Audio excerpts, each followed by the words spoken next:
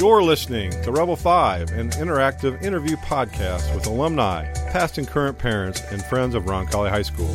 I'm your host, Gary Armbruster, Director of Alumni and Corporate Relations at Roncalli, and each week I will ask our guests 5 questions regarding how their lives have evolved and how key connections of experience, opportunity, and alumni networking have propelled them to where they are today. We'll talk challenges, how to overcome challenges, and what they've learned along the way. Stay tuned. Hello, my name is Gary Armbruster, and today we have another great guest, one of the unsung heroes of Roncalli High School for the last 28 years. He is a graduate of 1985 from Roncalli, and he is our Vice President of Finance and Facilities. Today we welcome Dave Gervasio. Dave, welcome to the show today. Thanks, Gary. It's great to be here. Tell us about your first job. My actual first job, believe it or not, when I went back and looked on it, I was the bat boy for the Indianapolis Indians. Oh, cool. That was back, I think it was 1980, 1981. Absolutely loved that job for about the first 5 games. That was the original Victory Field. It was. Yeah. Yes, out at Busch Stadium. And after about game 6, it got a little boring, and I realized, there's 72 home games and 2 years worth of that. But I did survived it. It was a great experience. Any Indians of renown that you got to see on a daily basis? I would say this: when you were the bat boy for the visiting team. Back at that time, the Indians were the farm club for the Cincinnati Reds. Yes, and so you were talking late 70s, early 80s. You were catching the tail end of the Big Red Machine. Yeah. And so I really, when I was there as the bat boy for that game, there were, it was Johnny Bench, Ken Griffey Sr., not Junior, George Foster. Pete Rose? Pete had already moved on. He was playing for the Philadelphia Phillies yeah, at that time. But those guys, just meeting those guys was incredible. Yeah. Any lessons to be learned from that particular job as a bat boy for the Indians? In looking back on it and really sticking with the Big Red Machine and those guys, I was in awe of them, Mm-hmm. Obviously as a grade school kid and watching them win a couple of World Series. But what really, one of my big takeaways was watching those guys, the Johnny Benches and the Ken Griffey Seniors, and how they carried themselves, how they handled success. And, I was just a kid at the time, but, I'll never forget walking out to the locker room and a Ken Griffey Sr. just comes up, puts his arm around me as we're walking out there, and we're just talking like old friends. I'm, stuttering over every word, and he is, he's just laughing, and Johnny Bench was the same way. Those guys, they obviously knew they were very successful and knew they were very popular, but they did not walk or act that way. And that was just neat to see, and something I'll never forget about those guys. You graduate in 1985 from Roncalli High School, and then you go down to IU and graduate 4 years later. How did you get to Roncalli? You've been here for 28 years. That puts you in your early 20s. Was Roncalli your first job out of college? It really was. When I had a business degree from IU, at the time I knew business wasn't exactly what I wanted. I really wanted to teach and coach. And this gave me an opportunity. It was, I think, a 2-year program through the University of Indianapolis. Could go back and get they called it a teaching certificate at the time, where I could teach business, I could teach computers. So I did that, and then graduated in December, and I was just a college kid looking for a job. And so at that time, I knew Joe Hollowell really well. We had done a lot of mountaineering, rock climbing through the summer field studies program together. And he had called me up. He said they might have an opening in the business office, and did I want a part-time job? And so I to me, that's a paycheck. Oh my gosh, yes, I'm in. And so I'm sure your mom and dad were happy that. Oh, exactly. Yeah, shocked and happy. Oh my gosh, he's got a job. And so I started in January, so midway through the school year. At the time, when I talked with Joe, I was really just going to come in for some part-time help. I think they were looking to try and incorporate more technology in their business office. And a business office legend named Tozy Huck absolutely was here at the time, and she is the greatest lady. And so I'm starting day one, and I come in. Tozy starts referring to me as the business manager. And I'm taken aback, by that. But I didn't really know what to make of it. So, at the end of the day, I go home and come back the next day, and the exact thing she keeps referring to me as the business manager. And so I went into Joe's office and I said, "Is there something I don't know about?" Was there what? And he says, "Well, give me a second. Let me talk with Tozy." And so he goes in and he talks with Tozy, and comes back in a little bit later and says, "How would you like to be the business manager?" And once again, oh, it's a job, a paycheck. Yeah.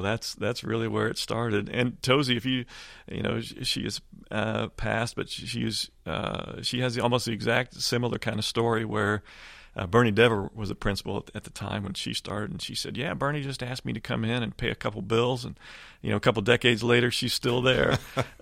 So I guess that's a way a lot of people get started in Catholic schools. 28 years ago, in your wildest dreams, did you think you'd still be here in 28 years later? Not a chance. So that was never the goal, that you were going to come to Roncalli and spend a good portion of your career here, and your kids would go here and you'd live a block away. Yeah, that never occurred to me at all. At the time, in my mind, I was heading out west. I was going to continue to climb mountains and live the outdoor life. Mm-hmm. As always, tell God your plans, and He'll get a good laugh out of them. Yeah. And here we are. So you are Vice President of Finance and Facilities. Correct. And so I'm laughing because I've heard your job description as the Vice President of Institutional Reality. I'm coming to like that title now as I continue to hear it year after year. But yes, what's it like to be the wet blanket that you have to be in that position? Because the buck kind of stops at your desk in some ways. And so tell us a little bit about some history there and where we were when you started. That scenario when I started, this was the time and period of Roncalli where we had gone from an enrollment of over 800 students, and in the course of about maybe 3 or 4 years had dropped down to about 600. I think I started with 625 student enrollment. And there was really, obviously, when you are partially paying the light bills, there is talk of your school closing. It was guerrilla warfare. You were trying to make payroll. You were trying to pay the utility bills. All at the same time, you were trying to change the culture of the school. Do we still have bingo at the time? It was just coming to a close because Okay. I think it actually had closed right almost as I was starting. I think we were losing maybe a couple $1,000s every time we Had bingo. Yeah. And Joe made the funny comment, it was one of the best fundraisers, was just stopping bingo. Yeah. What's wrong with this picture? Exactly. We could stop the bleeding. So it did take time. When you look back on it, it was a snap of the fingers, but our enrollment began to increase. And at the time, our tuition was actually ridiculously low versus the cost to educate a student in a good fashion. So we've spent the next 10, 15 years going through a lot of transition, went through a number of good strategic plan cycles. We went through a leadership adjustment to where we went to the president-principal model. We had a lot of role clarification. There was a lot of big picture pieces that came together along with a lot of hard work. Then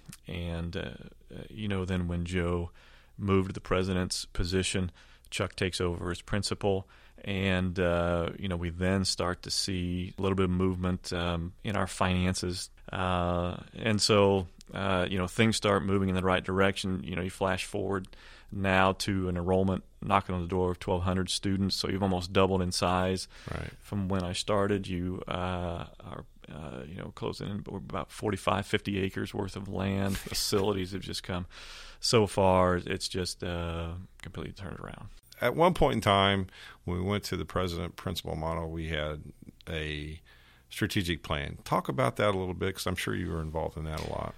I was. I tell you, from a strategic aspect, when I'm talking as guerrilla warfare, you're just trying to survive the day. Right.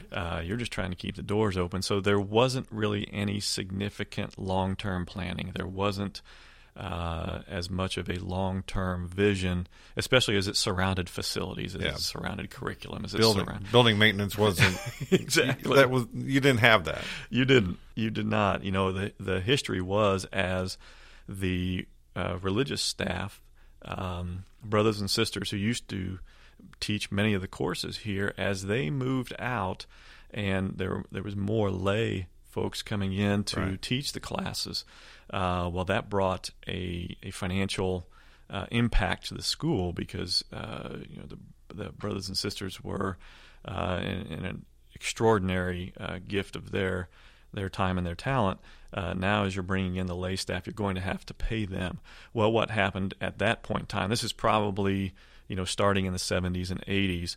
Well, what the deferred maintenance just went out the window. Right. And so your facilities, and this happened across the nation, where Catholic school facilities just dropped and didn't handle that transition well. So what the strategic planning allowed you to do was, now let's get out of this guerrilla warfare. We've got our head above water. Now exactly. Yeah, right. Enough that you can look out in the future 5, 10 years and say, and even longer, and say, this is the vision, this is the plan that we are looking towards. And if you look now, if you go back to that first strategic plan and you see, the facility layout, it's pretty darn close. Well, that's what I was going to bring up. I know Joe talks about, it's infinitely easier to draw a gym on a piece of paper than it is to go raise the money and build it. Was there something that happened that was the motivation to get things started? Because I know the first capital campaign that we had in '97, we didn't know whether we could raise $10,000 or $10 million. I think we raised $3.5 million. $3.5 million on that first campaign, and so we were off and running. I really do think when you go into a campaign, and that first campaign, especially if you're coming from, at the time we had never been through one, right? And so you don't know. You're very reluctant as to, what can we do here? You can have, and we did hire some outside consultants who came in, and everything is new, but it's probably, I think, the biggest lesson that we learned from that campaign, and one of the biggest motivation pieces, was that we did exceed goal, and we did raise that kind of money above and beyond the goal, but there wasn't any one big donor that came in and carried the weight. It was you were involving the entire community, and the community responded, and not only did they respond with that, we were still in some pretty significant tuition increases at the time, because, as I mentioned, our tuition was really starving us to death. And so you're talking about increased tuition rates. You're talking about, above and beyond that, asking people for additional funding to support the mission of your school, and people responded. And once that does happen, the monster feeds itself, and you see more of the plan, and you see more of what you think you can accomplish. And here's where the vice president of institutional reality comes in. Yeah, because now everybody, boy, let's do it. Let's go get it all. And I'll really simplify, school finance in that it's not much different than your home. there's somebody probably in your home that there's probably, same thing with my wife and I. One of us has grandiose plans, and the other one says, "Well, here's the checkbook balance," this is where we're at. And over the years, I've learned the verbiage of Catholic schools is that when somebody comes in and says, I think we need to take a leap of faith. My translation is they're wanting to make a bad financial decision is exactly what they're wanting to do. So I'm the guy who has to come in and say, God sent me here to tell you that's a bad idea. Right. And so that was basically my job, was to come in and say, this is what our resources are saying we can do at the time, and let's try and stay within that. And so when you look back at over the 28 years that I've been here, we've not had one budget that has not ended in a surplus. Yeah. And so when we do that, I think we're making good financial decisions. We keep putting ourselves in a good financial place. We keep getting better. There's a long way to go. I think there's a ton of challenges they're going to face Catholic schools. And in one sense, I feel like I'm back in 1991 when I started, and it's guerrilla warfare again. But that comes with the business. So. Right. In the last 28 years, Roncalli's raised well north of $30 million for capital improvements. We've built the wing, the 97 wing, the auditorium. We've added on to the concession stand. We've added on to the blockhouse. We've added the bubble gym. We're building a new gym. Do you have a favorite project that we've done, or does it all kind of just roll into one? I would say the favorite project for me was the first time we did our synthetic turf on our stadium field, and it was a project that I remember. I was at a conference in Georgia, and a friend of mine was a business manager, and he said, "Hey, we just got this new turf. You want to come out and take a look at it?" And I was probably 8 steps out on the turf, and I said, "This is what we need." I have seen us butcher this field. It would by October. Exactly. Yeah. You get one rain of a varsity football game, and it's gone. And so I went back, and this was before turfs were popular. Center Grove, I think, was the only school maybe in the area that had it before us. Is that right? Exactly. Yeah. Right. And so there was a lot of education, and I vividly remember sitting in the facilities committee meeting and bringing this up and saying, this is the route we need to go. And it looked like there were 8 other vice presidents for institutional reality looking back at me and saying, "What are you thinking?" Yeah. And here we are. We just and that project is one that we actually, one of the first projects that we did. Most schools will hire a construction management firm and an architect a lot of times to do those things. Well, we did not. Right. It was Dave Gervasio who was the guy that was really piecing that together, and it was an adventure, to say the least, because we were also completing the auditorium project at the same time, and I just remember we had to push back the season because they didn't get the turf down in time. But I remember it was about a week, not the season. They couldn't play the scrimmage there. Okay. Yeah. And so, and you're facing the deadline of trying to get that first game. Right. And the turf just got finished in time. And I remember it was about like 10 o'clock at night that they're putting the final touches on it. And I just remember going out to the 50-yard line and doing a snow angel right there at midfield, just because the doggone thing had been finished, and we were able to play on it. And it lasted beyond its life expectancy. Oh yeah. So we have been using it nonstop. So that project sticks out in my mind. I've got one more question for you, and then we'll go to break. Mm-hmm. How important was it to get those 18 acres or 20, whatever it is, between Roncalli's property and the interstate? And tell us a little bit about that, because that was huge. Because when you look at a lot of the other schools, they are, especially schools that are closer to the city, they're landlocked.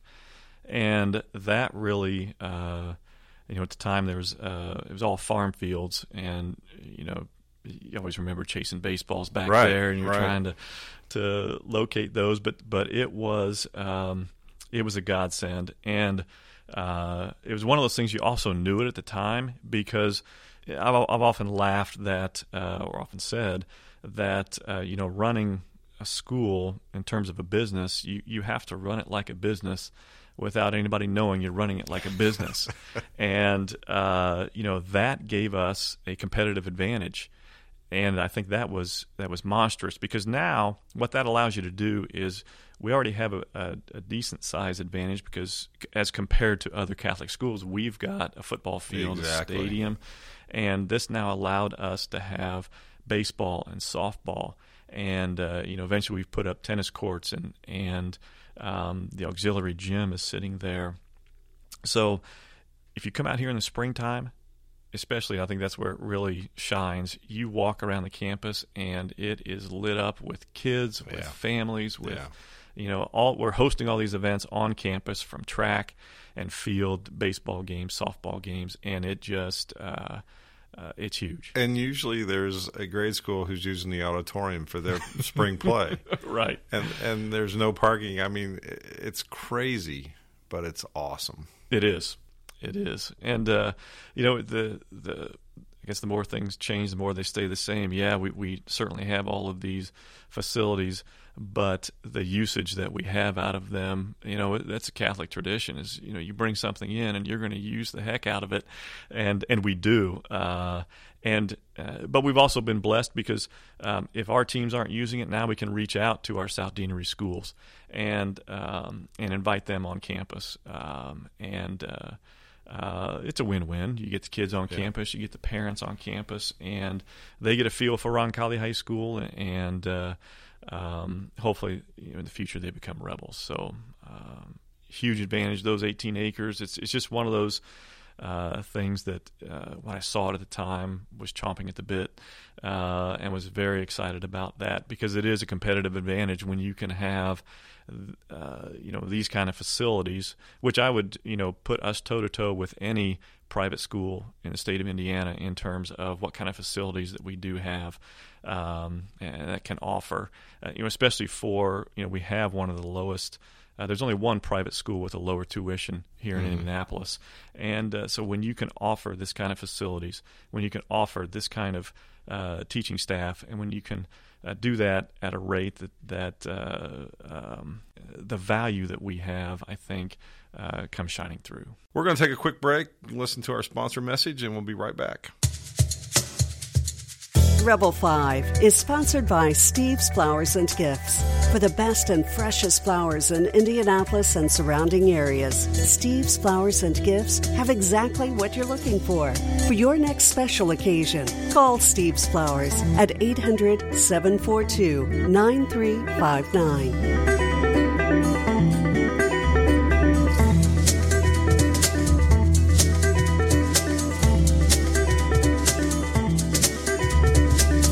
Welcome back to today's Rebel 5 episode with Dave Gervasio.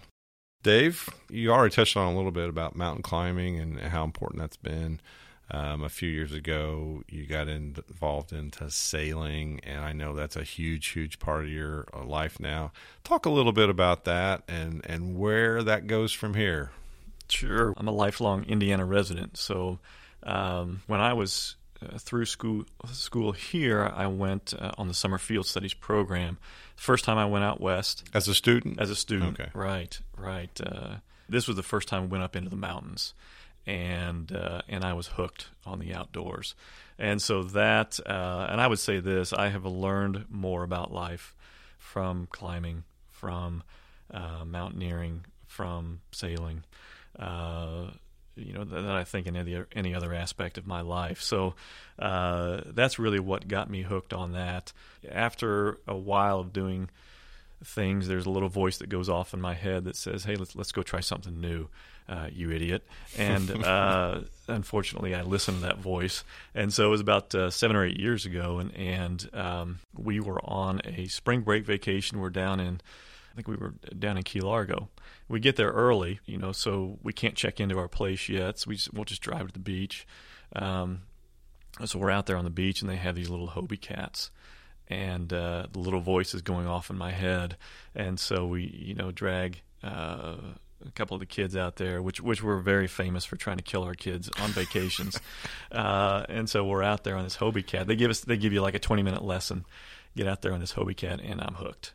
And so from that point forward, start taking sailing lessons. Each time we go on vacations, and because as you can imagine, there's not a whole lot of sailing through the cornfields here in Indiana. So, and I knew from the start I wanted to take my family out there, 4 kids, and my wife. She would not sail monohulls, which is a vessel that has only one hull because it tends to sway back and forth a little bit. So right from the start, I start learning how to sail catamarans, and we're to the point now where we have become the type of family that will jump in a catamaran, we'll sail around and live on the catamaran for a week or two, just visiting different islands, do a lot of snorkeling, and we'll do a lot of hiking on different islands. We'll be more than happy to lay on a beach as well. So that's sort of the lifestyle that we've chosen. Where it goes from here, we've actually purchased a boat that we're going to keep in the British Virgin Islands. We've put it in a charter so that when we're not using it, it can make a little bit of money for us. Sure. A little bit of an investment.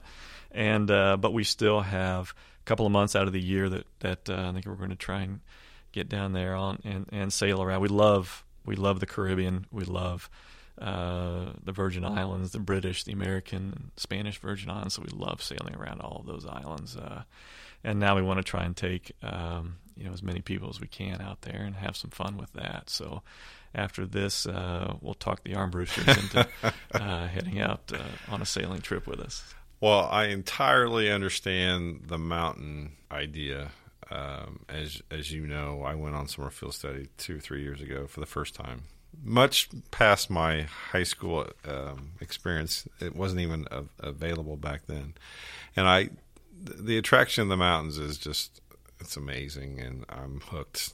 So Darla's sitting next to me, and maybe the sailing thing is going to take off at some point in time, but I'm not quite ready to give up on the mountains just yet. So, well, I've got a hilarious story to tell you of the climbing aspect, and it was one of those situations where you're learning life lessons, and this was certainly one of them where a climbing partner and I we decided we're going to go out and climb Devil's Tower in Wyoming. It's a pretty high rock climb in terms of, I think it's about 6 or 7 pitches.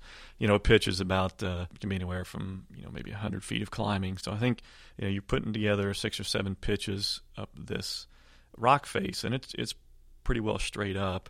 And once again, I'm a complete idiot. It's like 107 degrees out, and we drive out there and.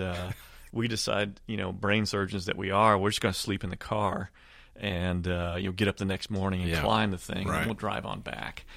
So at night it's probably cooled off to about 90, and you're just sweating to death in the back of this car. We get up early, we go start to climb this. We're about a couple pitches in, and so I'm leading the climber. I go up and I put pieces in and tie the rope in as I go up, and get pretty far above the last piece that I've put in.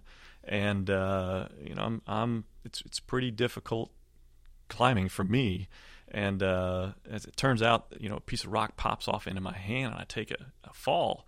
The fall's about I'm gonna say probably 15 or 20 feet, and so it's a pretty good sized fall. And my climbing partner tells me this after the climb's over. She says, when you were falling, the only thing I could think was, he's got the keys. How am I going to get those? And I'm dumb enough to marry this climbing partner a couple years later. So what's the message there, Dave? The message was this. After I fell, so I'm dangling on the end of this rope, and I'm sitting there thinking, I can't go down. So what I have to climb back up exactly where I just fell. Yeah. And I'm honestly, I'm terrified. How am I going to do this? And you're also thinking, well, I told a lot of people I was going to climb this rock. I've got to get this done. So that was really almost a watershed moment for me, because you're basically alone on the side of this monstrous rock, and you've got a climbing partner who's worried about the car keys. So but long story short, it's one foothold at a time. It's one handhold at a time. And it's, you've got to bury the fears and you move forward through that. So those are the kind of lessons that through mountaineering, through the sailing, through the rock climbing, those are the kinds of lessons that have been invaluable to me. When I said earlier that I learned so much more from that, I'm a big believer that God is truly alive in those situations, and that's where I see Him the most. So, and it's taught me the most in those situations. Yeah, Dave, you've been ahead of the finance department for 28 years, as we've talked about. But there's one talent that we haven't talked about. And you were our head boys basketball coach for 4 years in the late 90s, early 2000s, and you also coached tennis. Talk a little bit about some successes there, and what was the motivation to get involved in that, and maybe the reason why you maybe stepped away. The motivation, I would say, earlier in the show, I think I'd really talked about wanting to get a teaching job and a coaching job. I sort of lied on half of that.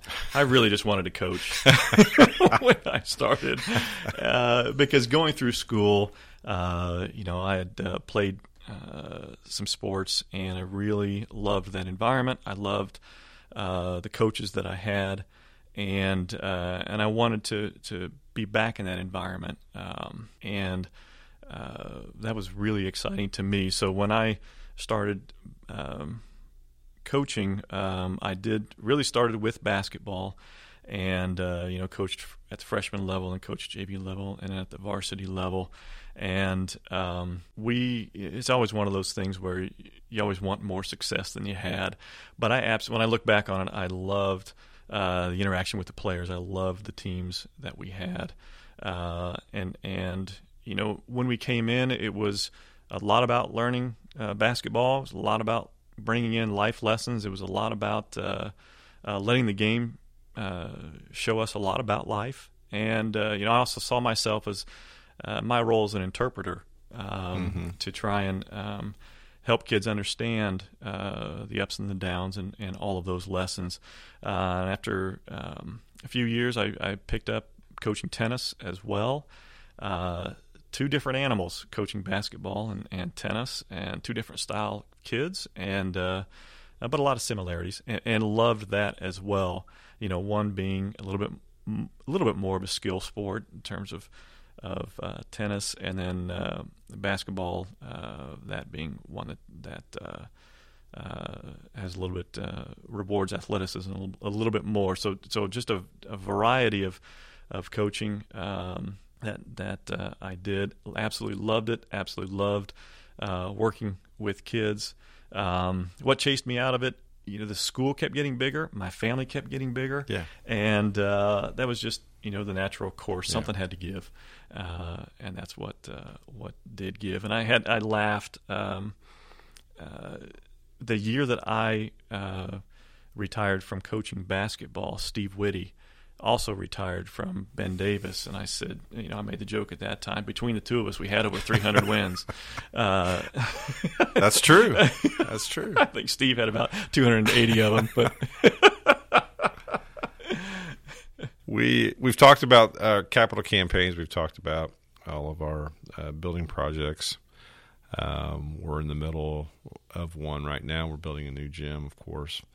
Everybody that we've talked to during the episodes of the podcast, we've talked about the woodshed.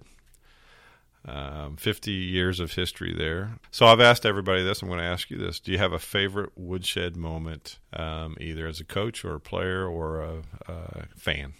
There have been so many moments, but I would have to go all the way back to my playing days. And there was actually one game where let me back this up. I wasn't very good. And I spent a lot of time on the bench. But, when I was going through school, we had just an incredible senior class, a lot of spirit. Yes, you did. And one of the things that they would do they would actually, during the games, would cheer to have me put into the game. And so we're playing in senior night, and we're playing. I can't remember who. I think it may have been Tech. And so it's about the last 2 minutes of the game, really critical part because we're up by 20. And and at this time the crowd, I had a nickname of Gervo at the time. Yes. And so the crowd is just chanting that name. They have the cheerleaders chanting that name, and God love him, Coach Doug Opal had to put up with that the whole year long. And he leans down and puts me in because I don't think I can blow a 20-point lead at this stage of the game. So I go into the game. And about 30, 40 seconds into the game, I get fouled and I go to the free throw line, and it's a 1-and-1, and the entire crowd just starts going shh, shh, shh, and the entire gym goes dead silent. Well, that couldn't be the worst thing. Yeah. So I end up missing the free throw, and the clock keeps going down, and I think there's only 5 seconds left, and they fouled us. One of our guys was on the line, and he hits the second free throw, so they're taking the ball inbounds, and there's only 5 seconds left. Well, Kevin Kirchhoff steals the inbounds pass, and he throws it over to Mike Caskey, who finds me wide open underneath the basket.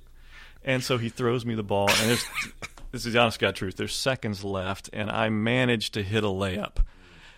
And the entire stands pours onto the field, picks me up on their shoulders, and carries me off the court and into the back hallway there for probably hanging on to that 20-point lead. But I did manage to hit that layup. So that's pretty much my basketball career in a nutshell. I know several of the guys in your class pretty well, and I can only just imagine who those people were, because I'm sure they're still pretty spirited even today.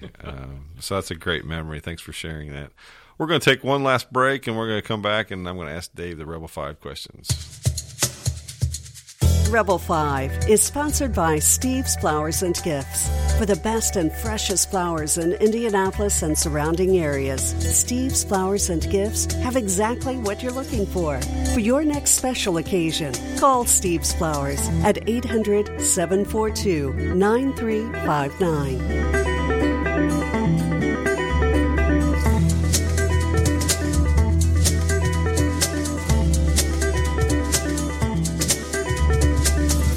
Welcome back to today's episode of the Rebel 5 podcast with Dave Gervasio. Dave, we're going to run through these Rebel 5 questions, and the first one is, in another life, what would you want to be or do? I tell you, I would love to be a relief pitcher for the Cincinnati Reds. Regrettably, my fastball is about 68 miles an hour, so I'll probably have to give up on that dream. I'll tell you, the other thing that I would really love doing is to sail around the world. At some point. Unfortunately, my wife wouldn't go with me, so that may have to be something that just stays a dream. Maybe you and Joe. I can see that. That might happen, yes. Yeah. Number 2, what is the funniest thing that has happened to you recently?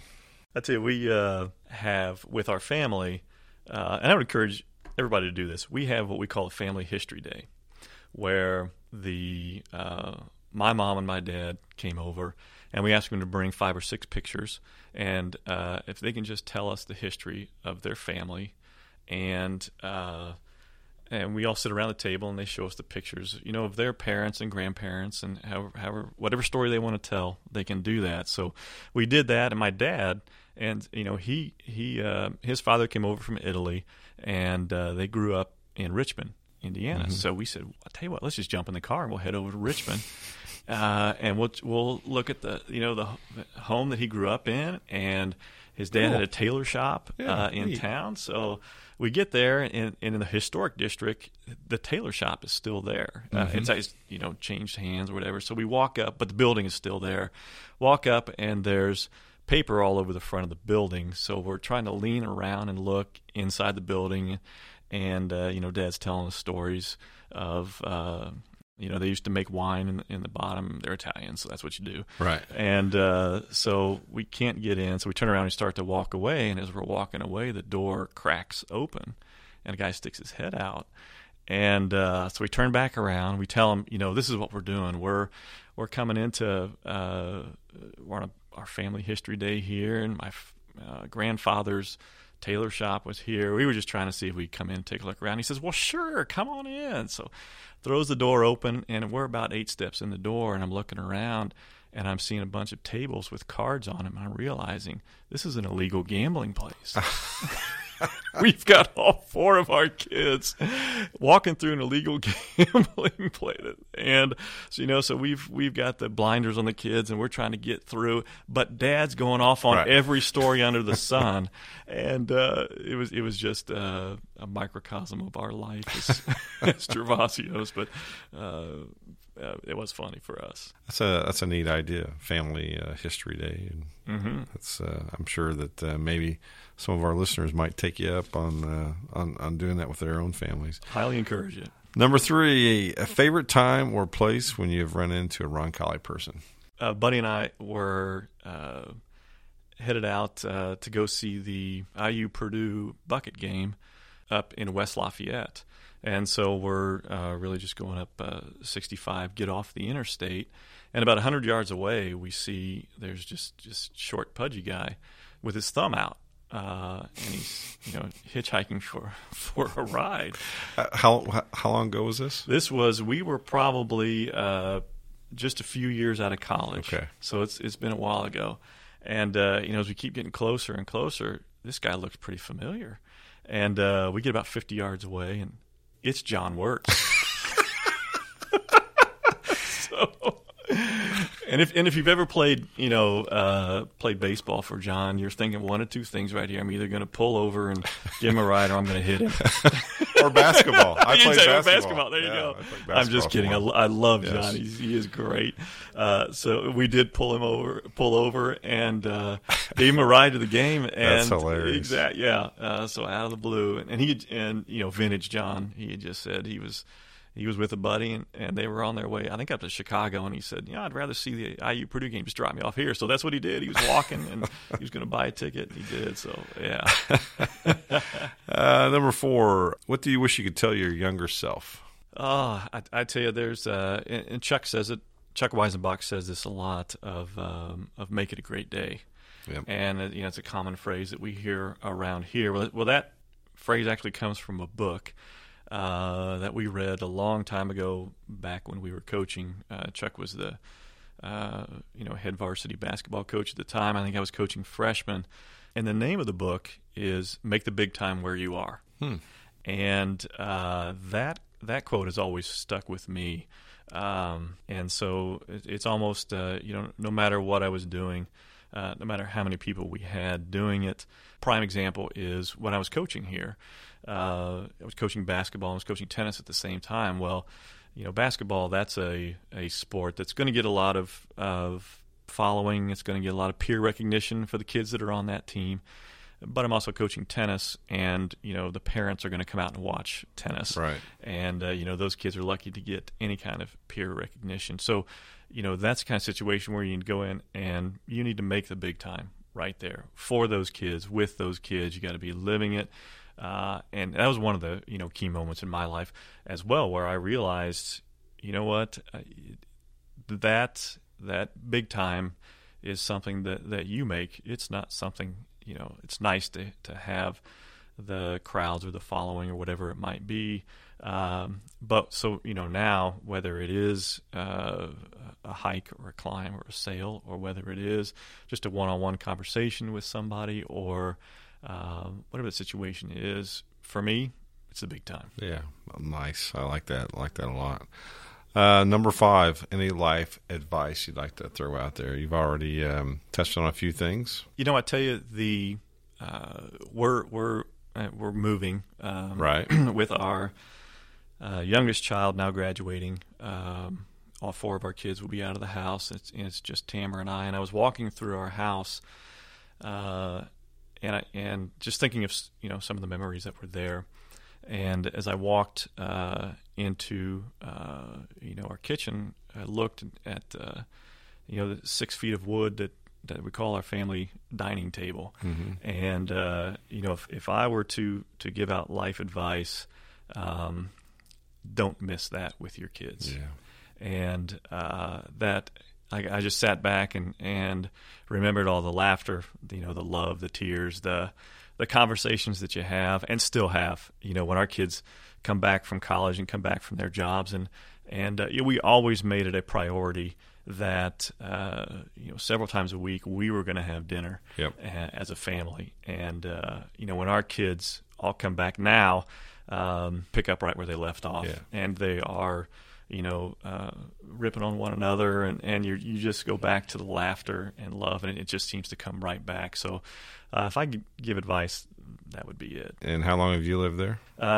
22 years. Cool thing is that house stays in the Roncalli family. You know what? And that entire neighborhood, we underestimated when we bought the house how impactful that would be, just because it's sort of a throwback to where the kids are walking to school, and there is such that neighborhood feel to it.